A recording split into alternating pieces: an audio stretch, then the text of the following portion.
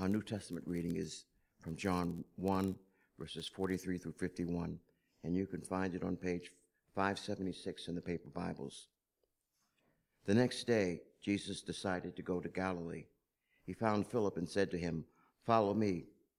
Now, Philip was from Bethsaida, the city of Andrew and Peter. Philip found Nathanael and said to him, "We have found him of whom Moses in the law and also the prophets wrote, Jesus of Nazareth, the son of Joseph." Nathanael said to him, "Can any good come out of Nazareth?"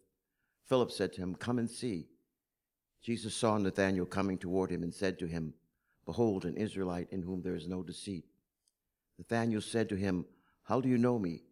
Jesus answered, "Before Philip called you, when you were under the fig tree, I saw you." Nathanael answered him, "Rabbi, you are the Son of God. You are the King of Israel." Jesus answered him, Because I said to you, I saw you under the fig tree, do you believe?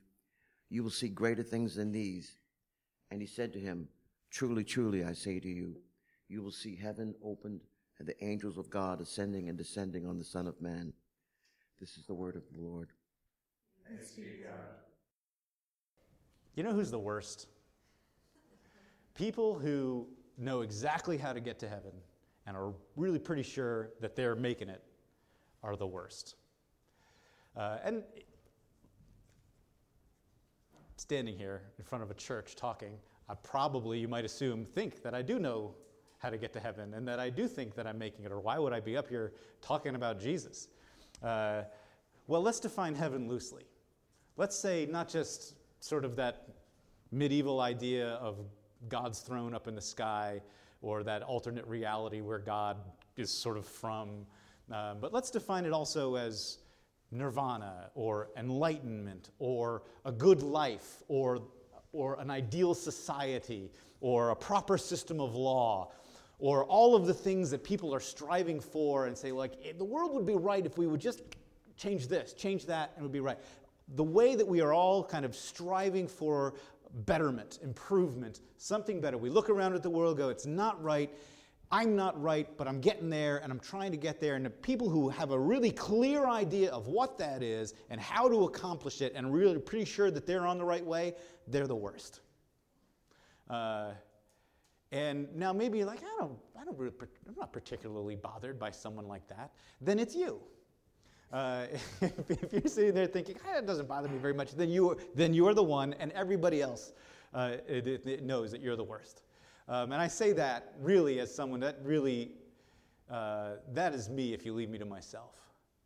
The most in my life, the most damage that I have done to relationships and to friends and family members has been because I had and have had a very clear idea of how a human being ought to live and how a Christian ought to live. And the problem with the people around me and the solution to all of their problems is that they're not like me and they should be a little more like me. If everybody just saw the world a little more like I see it, if everybody just tried to live a bit more the way that I live, if everybody appreciated literature the way that I do, if everybody understood God and wisdom the way that I do, 21-year-old me was pretty sure the world would be better if you were just a little bit more, maybe a lot more like me.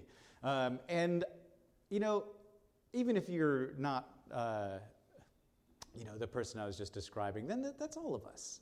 I think at the end of the day, every single one of us has a pretty clear idea, at least we think we do, of what we ought to be doing, what we ought to be doing with our lives, what we ought to be doing to live better, and what other people especially ought to be doing to live better. If people just handled their money more the way that I handle my money, the world would be better. If people would just appreciate art more, the world would be better. If people would just stop focusing on art so much and do something useful, the world would be better.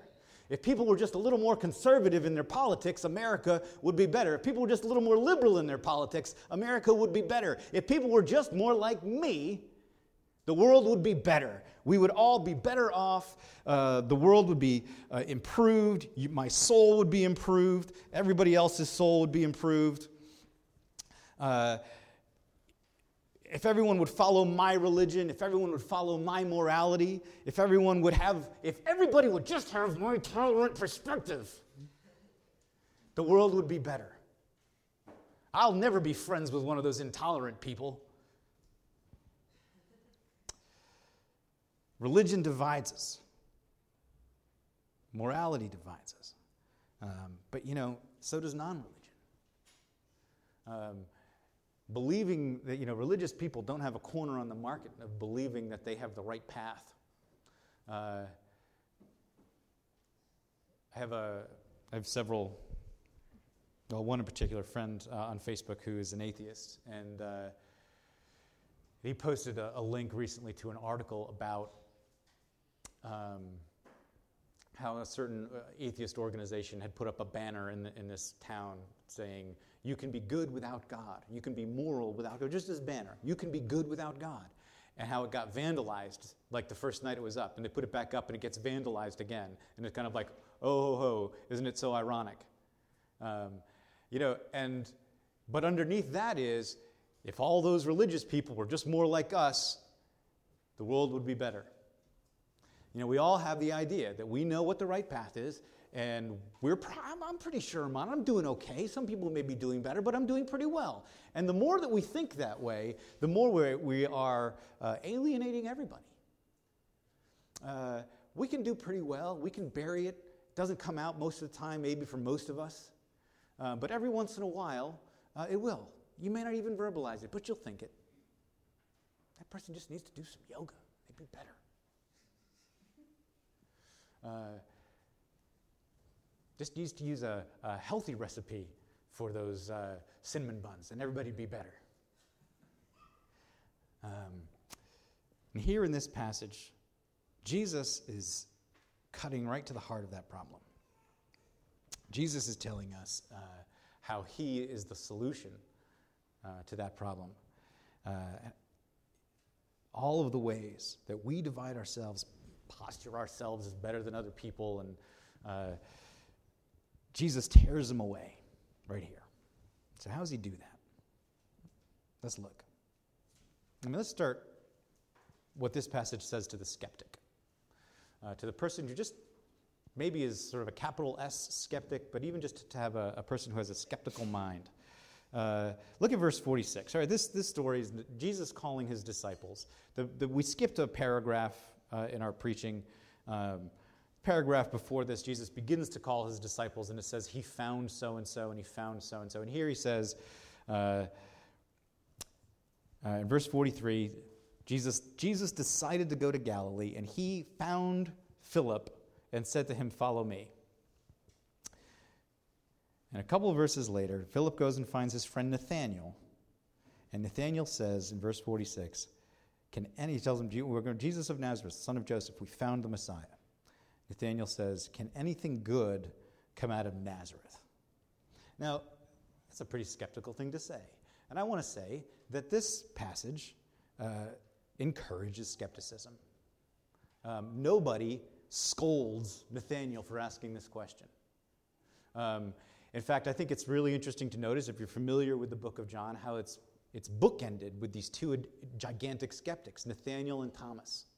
In the beginning, you have Nathanael. Can anything good come out of Nazareth? And at the end, Thomas. I'm not going to believe until I can put my finger in the holes in his hands and put my hand inside the hole in his side. Then I'll believe that he was really raised from the dead. These two huge skeptics kind of bookending the whole book of John. Skepticism is encouraged. In addition, Philip's response to that is, "Come and see." John is the writer, Philip as the evangelist, and Jesus is the one behind it all, is encouraging skepticism, is encouraging questioning, is encouraging scrutiny. Come and see. Look, I'm telling you, I found the Messiah, the King of Israel. And you have doubts? Good. I'm not asking you to shove your doubts under the rug. I'm not asking you to pretend you don't have them. I'm asking you to come and look. Come and examine. Come and put it under a microscope. Look at the historical documents. Look at the likelihood that the people who wrote this stuff down were either crazy or liars. Look at the likelihood that the beginning of the church in the middle of the first century could have happened if they didn't actually see him come back from the dead. Ask the questions. Dig in with us. Come and see. See if it's true or not. Come and talk to us. And Nathanael specifically, come and talk to Jesus. Come and see. See what you think. You talk to him. Tell me whether or not you think it's true. Philip's response is not to criticize him for persecuting his religious beliefs. How dare you, Nathanael, question my sincerely held religious beliefs? He doesn't say that. He says, well, look, maybe, why don't you come and see? Which is exactly what Jesus said to himself a few verses earlier to other people who were asking him questions. Come and see. For Jesus, faith and skepticism are not enemies, but friends. For a Christian, belief in Jesus is not a leap into the dark because you want something to be true, but it's a commitment to something that you have found to be true after careful examination, after coming and seeing. So if you're not persuaded that Christianity is true or that there's any good evidence for it, then don't be a Christian. But come and examine the evidence. If you don't know what the evidence is, come and examine it. Come and look. Come and see. Investigate. Skepticism is not the enemy of faith. And on that note, let's take a look at, there's a few things in this passage that are suggesting to us the kind of document that this is. Because one of the things that you might respond to the suggestion that this stuff is actually true is, well, really, it just sounds like myths and legends, doesn't it? Somebody coming back from the dead, walking on water, healing people. Doesn't it sound the stuff that you get in Homer or in Egyptian mythology or in the Poetic Edda from Norway or in Iceland? Isn't they more like stories of Thor and Loki than they are of like a historical human being? Isn't that? Well, actually, the fact is, have you read those? No. This does not read like myths and legends read.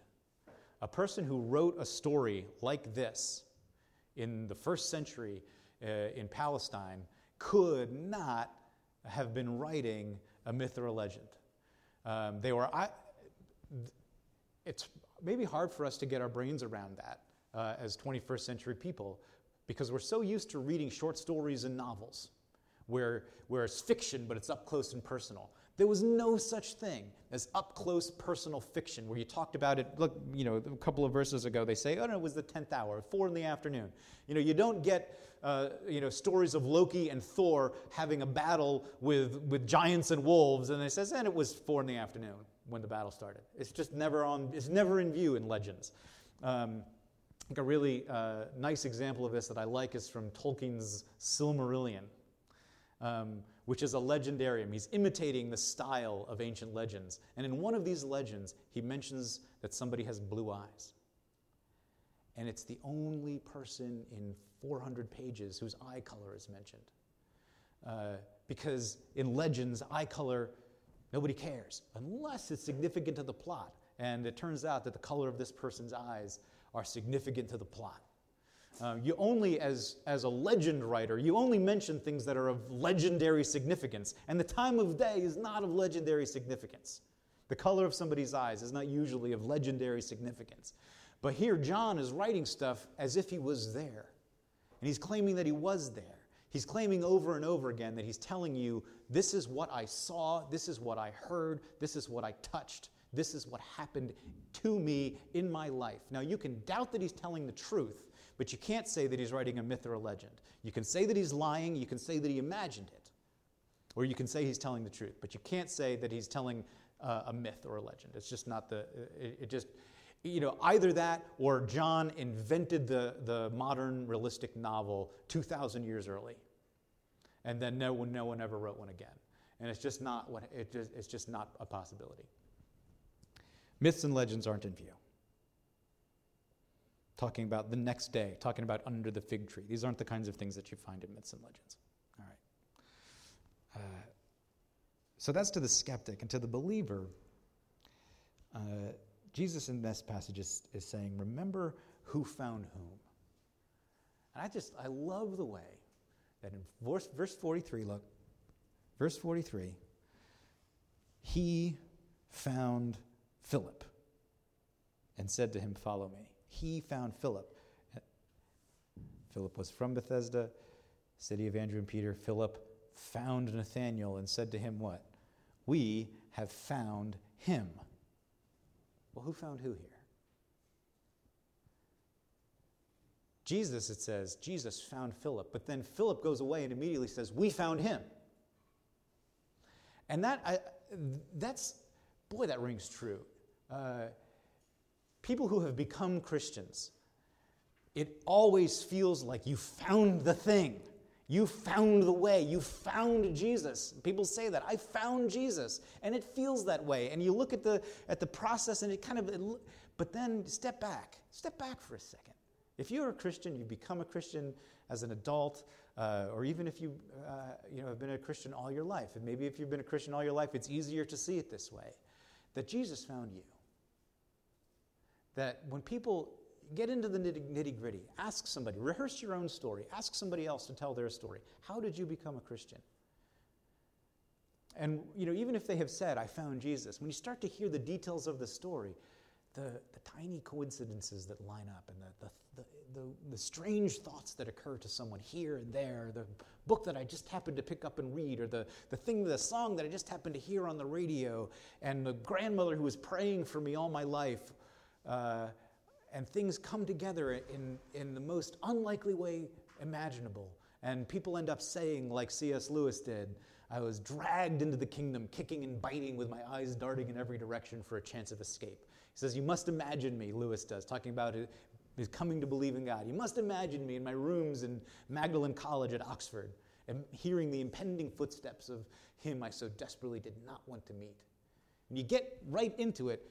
No one was looking for Jesus. They were running from Jesus. C.S. Lewis is really clear. He was running from Jesus. He didn't want there to be a God. He didn't want Jesus to have ownership of his life. He was resisting it with everything in him, but Jesus found him. So if you think of yourself that way, if you think of yourself as someone who found Jesus, I want to insist to you right now that you stop it and get yourself a reality check.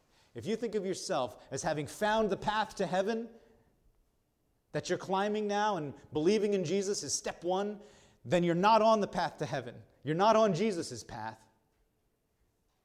If you think that believing in Jesus is a thing that you have to do in order to achieve your salvation, then I got to give you a reality check. You didn't find Jesus. Jesus found you. If you have this chip of arrogance against people who haven't found Jesus, then I want to ask you to question whether you've actually found him. Jesus found Philip. And yet it still feels to Philip sometimes like he found Jesus. Now, it'll compare to this. Here's your obligatory Star Wars week, Star Wars analogy. I'm not going to spoil it. This comes from The Empire Strikes Back. If you haven't seen it, it's been out for 30 years. I'm sorry. When Luke Skywalker first lands on Dagobah, and he's looking for Yoda, and then he meets this strange little green guy who's like 18 inches tall, and he says, "I'm looking for a great warrior," and Yoda laughs and says, "Oh, wars don't make someone great." And then Luke finds out that this little 18-inch green guy is Yoda. And, "Oh, I found Yoda." Well, you weren't even looking for the right kind of a person. If you tripped over Yoda and you didn't know it until he told you. Right? That's what it's like when Philip says, I found him. Luke, "Oh, I found Yoda." Congratulations, Luke. Yoda was down there on the planet watching you crash land and had to have guided your ship to his doorstep using the Force in order for you to have found Yoda. And even then, he had to come and find you. And now, I found Yoda. You weren't even looking for the right kind of a person. And that's really more what we're like when we say that we found Jesus. We don't even know the kind of person we were looking for. These people in this story, they were looking for a great warrior too. People who were expecting the Messiah 2,000 years ago were expecting the Messiah to be a great warrior. And yet he's this humble carpenter from Nazareth. And can anything good come out of Nazareth? Nothing could have been more of a surprise to Philip or to Nathanael. Now, the third thing, and finally, the way that Jesus undoes this problem for us, that tears away all of our posturing and spoiling sport, making ourselves better than other people. Right?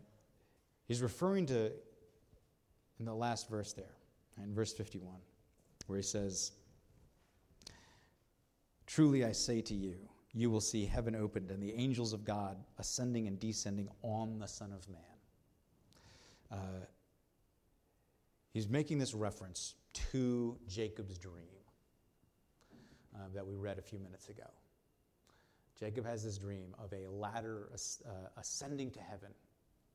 The top of it was in the heavens. Now, if you were here with us a year and a half ago, maybe a little less than that, Logan preached from this very passage in Genesis about how this ladder, the Hebrew word, is probably talking about like a ziggurat. You ever remember that from your world history class, where it looks like a pyramid, but it's like a step pyramid, and it goes like this, and at the top there would have been a shrine to some deity or another, and only priests were allowed to go up there.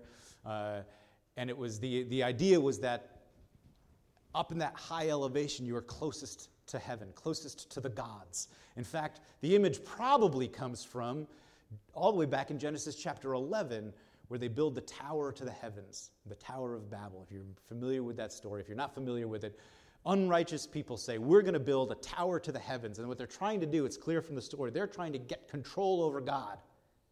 We're going to go up to the heaven. We're going to make a name for ourselves. And Jesus is saying, you're going to see the angels of God ascending and descending on me. Now, it's clear in the language. It's not ascending and descending onto me. It's not they're coming down to me where I am. They're coming down, up and down on me. As if he's the ziggurat. As if he's the ladder himself. And you'll remember from the story with Jacob that in Jacob's dream it says that God himself was standing over him as he's having this dream. That the image is that God has come down and is standing over Jacob.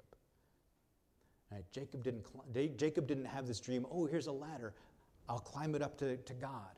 In fact, he has the dream of this shrine, of this ziggurat, of this tower that reaches to heaven, and God has come down to him and is standing over him. All of our ideas about climbing up to God, climbing up to heaven, climbing up to enlightenment, climbing up to nirvana, climbing up to a good society. Jesus says, those are pipe dreams. You're never going to make it.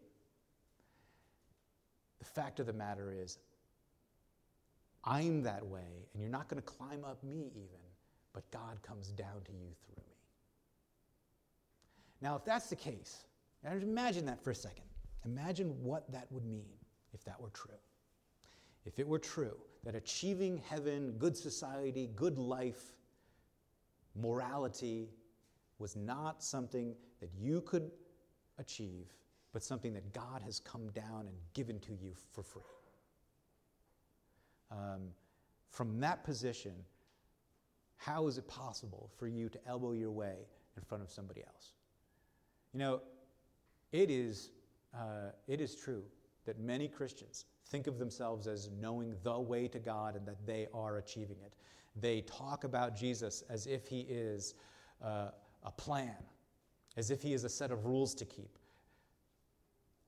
as if he's no different than any of these others. His teaching's ultimately no different from Buddha, no different from Moses, no different from Sam Harris, the atheist moral philosopher. You know, we all have basically the same idea of what's good and what's bad, and do these things and you'll get better. Now, people do treat Christianity that way. But what Jesus is saying here is, you're not going to climb up. I'm the bridge between heaven and earth, and God comes down through me to you. Okay. The stairway is not for us to ascend, but for God to come down. And now finally, this passage gives us a really up-close and personal look at what it's like and what happens as a person moves from being a raunchy skeptic to a person of ardent faith. All right, watch what happens in Nathanael. All right, this statement of his, can any good thing come out of Nazareth? It is, for a myth and a legend, first of all, you never find something like this. You don't find sarcasm in myths and legends. But he is skeptical, he is snarky, he is sarcastic, he is self-assured, and he is superior. He knows what Nazareth is like. There's nothing good in Nazareth.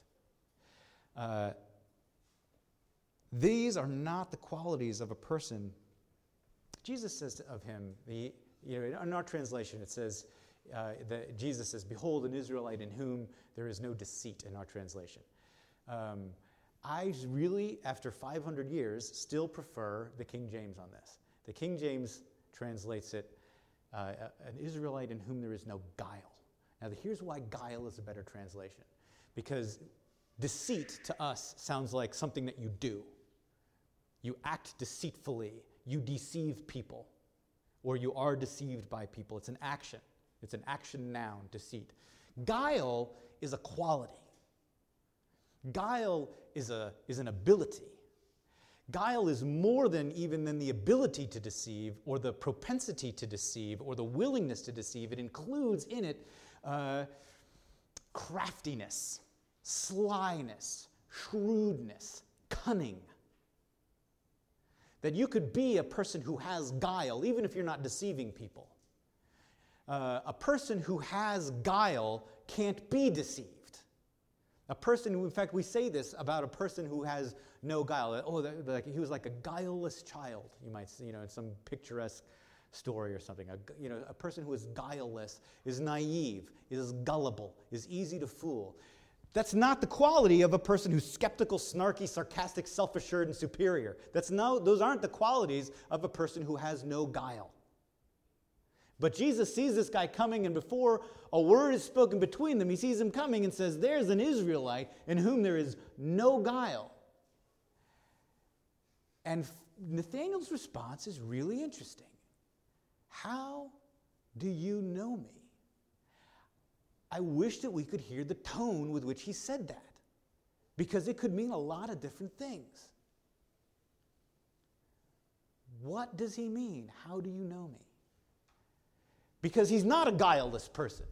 He's clearly not a guileless person. Even if we know nothing else, we know the scriptures that John himself believes. We know that John knows about Psalm 14, where it says there's none righteous, no, not one. We know that John knows about Jeremiah 17, where it says the heart of a human being is deceitful. How can Jesus, in light of what the Old Testament teaches about the human heart and its deceitfulness and unrighteousness, how can Jesus see this guy coming and say, "Here's an Israelite in whom there's no guile"? Nathanael's response, I've heard this preached a lot of ways, I've heard this read a lot of ways, and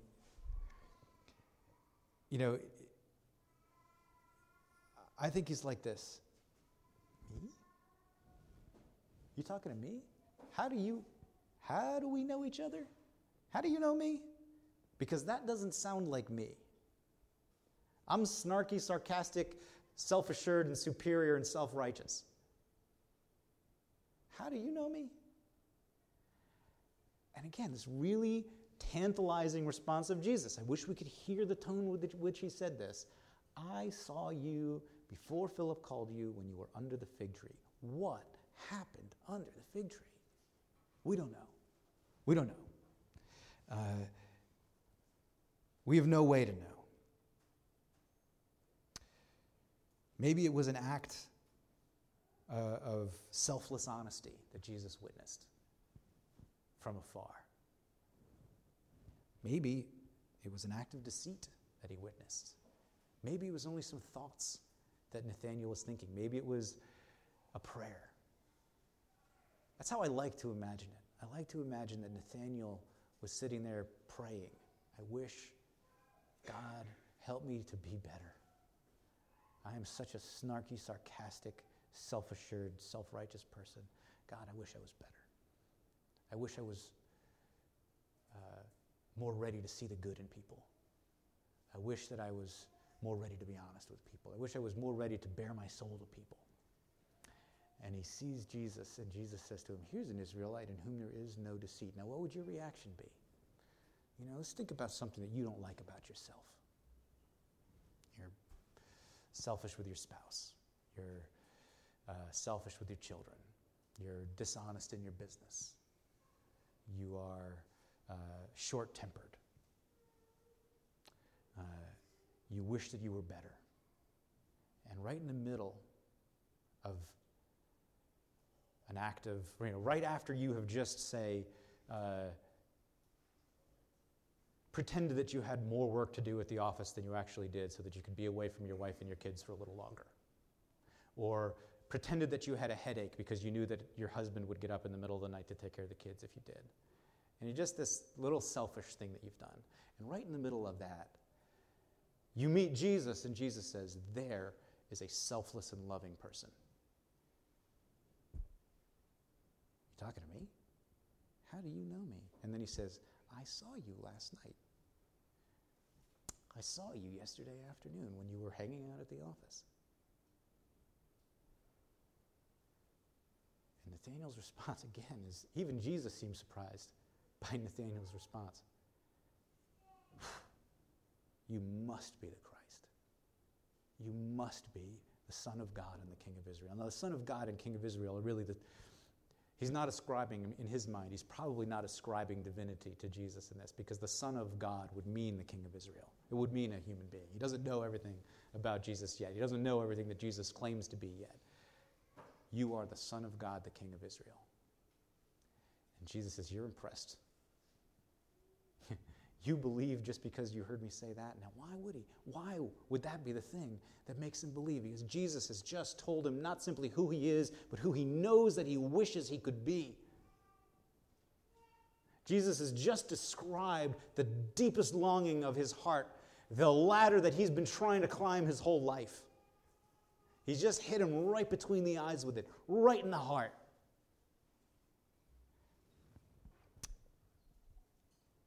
Jesus declares Nathanael to be the man that Nathanael wishes he could be.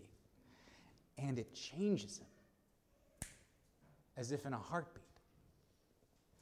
Only Jesus has the power to do this. Aristotle had a very clear moral program for how you could improve yourself, and Buddha had a very similar one, and Sam Harris has one, and Moses has one, and Jesus is different from all of them. They are all more like each other than any of them is to Jesus. Because Jesus won't accept that.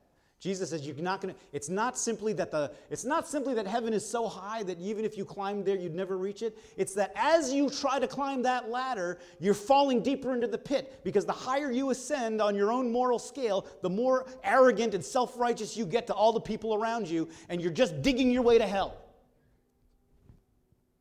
You can't get there because it doesn't make logical sense. You cannot achieve it, not simply because the standard is so high, but because the very act of success makes you worse. The solution that you need is not a new ladder to climb, but a ladder upon which the angels of God descend and God himself comes down and stands over you and transforms you. All these other people can tell you how to climb. Jesus claims that he has come down to you and that in him, God himself has come down to you and that he changes us.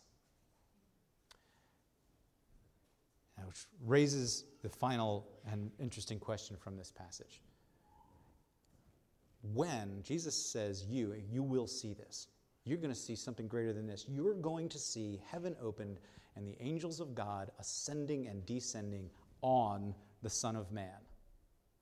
Now, before I say that, if you're familiar with the Gospel of John, when does this happen? When does it happen that this prediction comes true, right? John's not going to have Jesus predict something and then have it not come true, right? when, in the Gospel of John, does Nathanael, and actually it's a plural you there, so it's clear Jesus is talking to all his disciples that are with him. You all will see heaven opened and the angels of God ascending and descending on the Son of Man. When does it happen? When does it come true? I will tell you, never. If it did happen, that would be something that you might expect in a legend. But they never see Jesus grow to be this ladder and have angels of God walking up and down his body. They never see it. It doesn't happen. So what can Jesus be talking about? Right? John's not going to have him predict something that doesn't come true. There's really only one thing that Jesus can mean when he's talking about the heavens being opened and the angels of God ascending and descending on the Son of Man. He can only be talking about his own death and resurrection. And in that moment, the sky goes dark. In that moment, heaven itself is torn asunder. As he breathes his last, as the Son of God, God in the flesh, breathes his last and gives up his ghost and says, Father, into your hands I commend my spirit. Heaven is torn open. The earth is broken apart. And God has come down and transformed us. If this is true, if Jesus' claims, if John is telling the truth about what he has seen and heard, then there's no more room. If you're a Christian, if you're a Buddhist, if you're an atheist, there's no more room for anybody to elbow their way to the front of the line. There's no more room for anybody to put on a self-righteous, arrogant posture toward another person. There's no more room for it. Because in the middle of your worst sin, in the middle of your deepest bender, in the middle of your selfish moment, Jesus says, here is a sober-minded, selfless, loving person. And he has the power to make it true when he says it. Just the way that Nathanael goes from this snarky, sarcastic, self-righteous, superior person to being a person of immediate humble faith. How do you know me? You are the Son of God and the King of Israel. He has the power to transform you and me. There's one other place in the Gospel of John where he talks about something coming down from heaven. And it's in chapter 6. And he's talking about himself.